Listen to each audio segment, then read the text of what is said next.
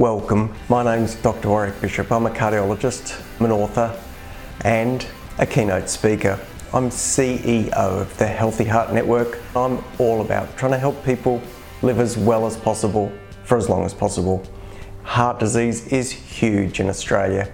Every 20 minutes someone suffers a heart attack. Most of these could probably have been avoided if only we knew what to do. This podcast is all about helping you understand blood pressure, weight, cholesterol for better health. If you enjoy this podcast, I would be honoured for a 5-star review. You can share it with your family and friends. It may well save someone you love. Hi, and welcome to my podcast and videocast station. I really do appreciate you taking the time to tune in and listen. Look, before I go too much further, if you think there's a bit of interference on the line today, it's because I've got the office window wide open because it's hot in my office right at the moment and I need a bit of fresh air, and that hissing noise in the background is the sound of the ocean. So forgive me if you think it's familiar of interference. It's actually the soothing sounds of the ocean. Look, today I thought I'd share with you some information around a recent conference that I attended, and it really centers around heart failure and cholesterol management. And these things obviously are pretty important, but I thought I'd give you some insight into the sort of information that we get to be exposed to and get to share when we go to these meetings. This particular meeting had a number of people on the steering committee to help guide exactly what was going to be discussed. And I know some of those people personally, and they did a fabulous job. So let's jump into it. Our first morning kicked off with implementation of heart failure therapies for people whose hearts aren't working properly. And we had a fabulous speaker over from Canada, a Professor Shelley Ziroff. And Professor Ziroff was articulate and clear in letting us understand that current guideline therapy for heart failure with reduced ejection fraction, that's a heart that doesn't pump properly, is absolutely fairly and squarely centered on making sure we give people good beta blockade therapy, that we modify the mineralocorticoid system, that we consider neprilysin, and that we look at SGLT2 blockers. Well, what does all that mean? Well, beta blockers are the medications that dampen down that fight or flight phenomena.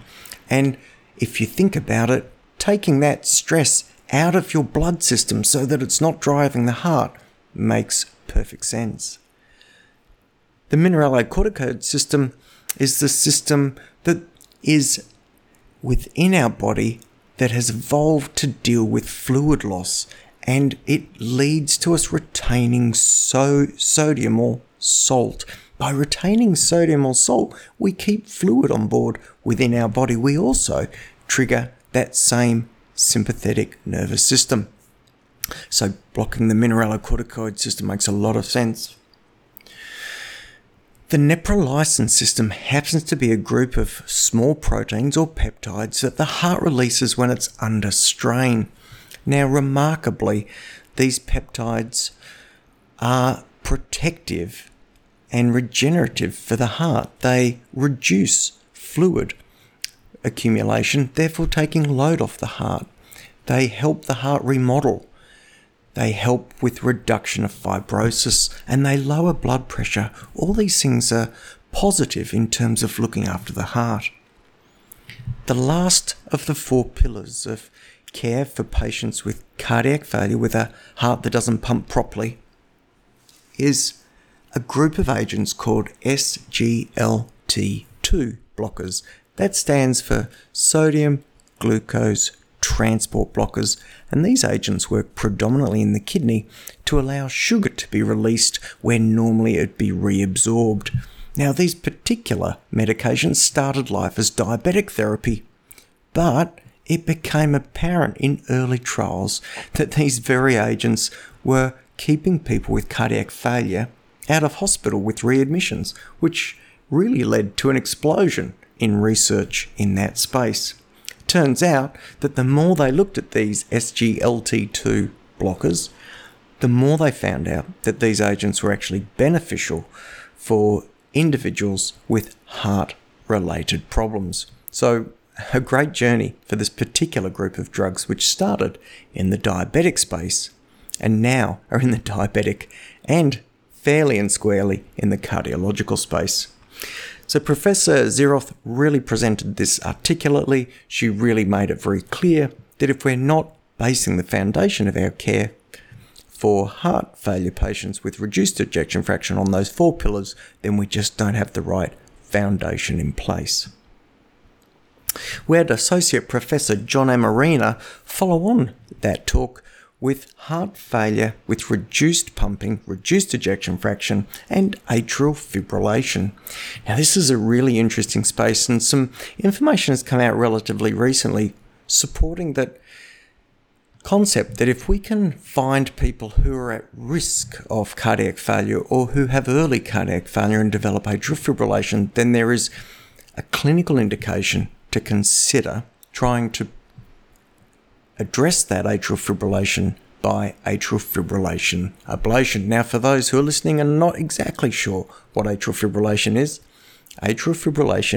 is an irregular beat of the heart, and it occurs when the top 2 chambers of the heart, the right atrium and left atrium, go out of synchronicity. They lose their synchronicity, and therefore the efficiency of the pump is reduced. Think of a pre-pumping chamber, and if that's not working properly, the whole pump doesn't work properly. So Associate Professor Amarina presented data from a number of studies called the Cabana study and the Castle study, which were very specific studies telling us that if we could keep people in normal rhythm, they would do better in their heart failure journey. Now, of course, that makes a fair bit of sense, but it is a hard thing to do at times, and sometimes we're a bit reluctant to push people with existing comorbidities down a route that would only expose them to more and more intervention and potentially complication. So this group of this bundle of information, this collection of data, gives us some guidance in that space. A doctor called Josephine Harris then shared some research around heart failure with reduced ejection fraction in specific populations and focused particularly on the elderly and frail. Now, often these individuals are not included in the standard randomized trials which inform the way we practice medicine. However, Dr. Harris, who I actually know from my registrar days, we were training very similar time at Flinders Medical Centre in South Australia. Dr. Harris was able to share with us snippets of information which really told us that the frail and elderly really do benefit from appropriate therapy, and we shouldn't be holding back on our implementation of those 4 pillars, thinking that the old or frail may not benefit. So a tremendous opening session for this particular conference, and really set the scene for more learning as we took a break for morning tea and then came back to a couple of workshops. I'll share those workshops with you, and then I might end this particular podcast and pick up the remainder of this conference in the next podcast. Well, the session that we then came back to after the heart failure session, where Professor Ziroth, Associate Professor Amarina, and Dr. Harris spoke, was based on a case study which was presented by Dr. J. Ramanathan. And Dr. Ramanathan told us about a patient who is in his mid-30s, who had high cholesterol, who was very adamant he didn't want to take therapy. And the conversation was around how do we deal with this patient and how do we make diagnoses.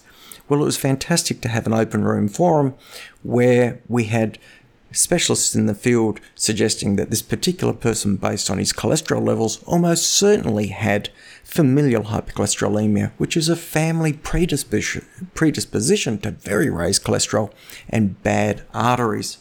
But equally, in the same group of specialists, other experts in the field were suggesting that the diet that this patient took, and this patient happened to be in his 30s, as I said, but a personal trainer and following a paleo or very, very low carb diet, so therefore a lot of fat in it, other experts suggesting that the diet, in fact, was driving these changes and that it would be impossible to make a diagnosis of familial hypercholesterolemia for this patient. Well, we talked about lots of stuff, things like imaging the arteries, the carotids, and even the heart to try and get as good an understanding as possible of what was going on for this particular patient and therefore how we could best tailor our advice. The interesting thing, though, was that Dr.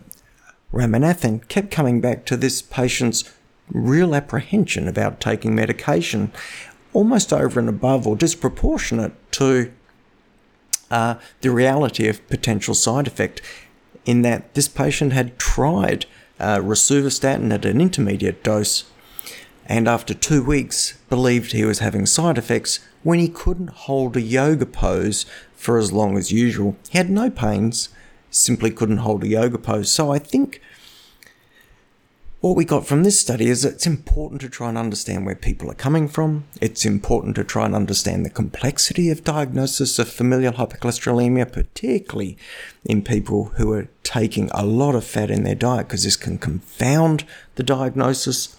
That we can also back up what we know, what's going on with the individual by imaging the arteries and getting the best appreciation of exactly what the process is that's occurring in that person. When this particular workshop broke, the next one was a tremendously interesting workshop that was run around heart failure after chemotherapy. And this was run by an associate professor, Aaron Svedlov, who is expert in the field. He presented a couple of cases which were absolutely fascinating and really reminded us of how important it is to be aware of the potential toxicities to the heart of some of the commonly used chemotherapeutic agents. We spoke about this in some detail, in particular talking about the surveillance around the time of giving the chemotherapy, but importantly, for some of the chemotherapeutic agents, for example, anthracyclines, the presence of diminished cardiac function can occur as late as 6 or 12 months after the end of the chemotherapeutic regime. So it's an important situation to be not only monitoring patients while they are on the medication, but also have in place strategies for ongoing surveillance at the end of their, or cessation of their chemotherapy protocol. An absolutely valuable, fascinating and important area, and one that we have to be reminded of on a regular basis. Now, of course, we see through our own rooms patients regularly who are being sent by their oncologists for evaluation, but I found the presentations particularly beneficial and particularly important in terms of reminding us and me of a very common and very important clinical situation. One of the other really interesting things was that when they drilled down into the patients who were having side effects from chemotherapeutic agents, there is some very preliminary work looking at potential genetic markers which could identify these people even before they have a problem. So how exciting is that? Look, I'm going to wrap that up there. The conference was fantastic.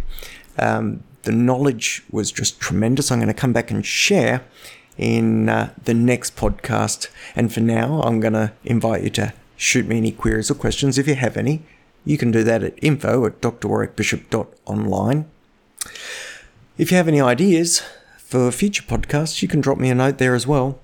Oh, I will add that I'm incredibly excited that I've been dropping in and out of Australia's top 100 medical podcasts lately. So if you've not subscribed, please go to your favourite listening platform, whether that's Spotify or iTunes, and please subscribe. I'd really be grateful. I would love to cement a place in the top 100. And if you think the content is valuable, share it with a friend and ask them to subscribe as well. For now, though, I'm going to wish you the very best. I hope you live as well as possible.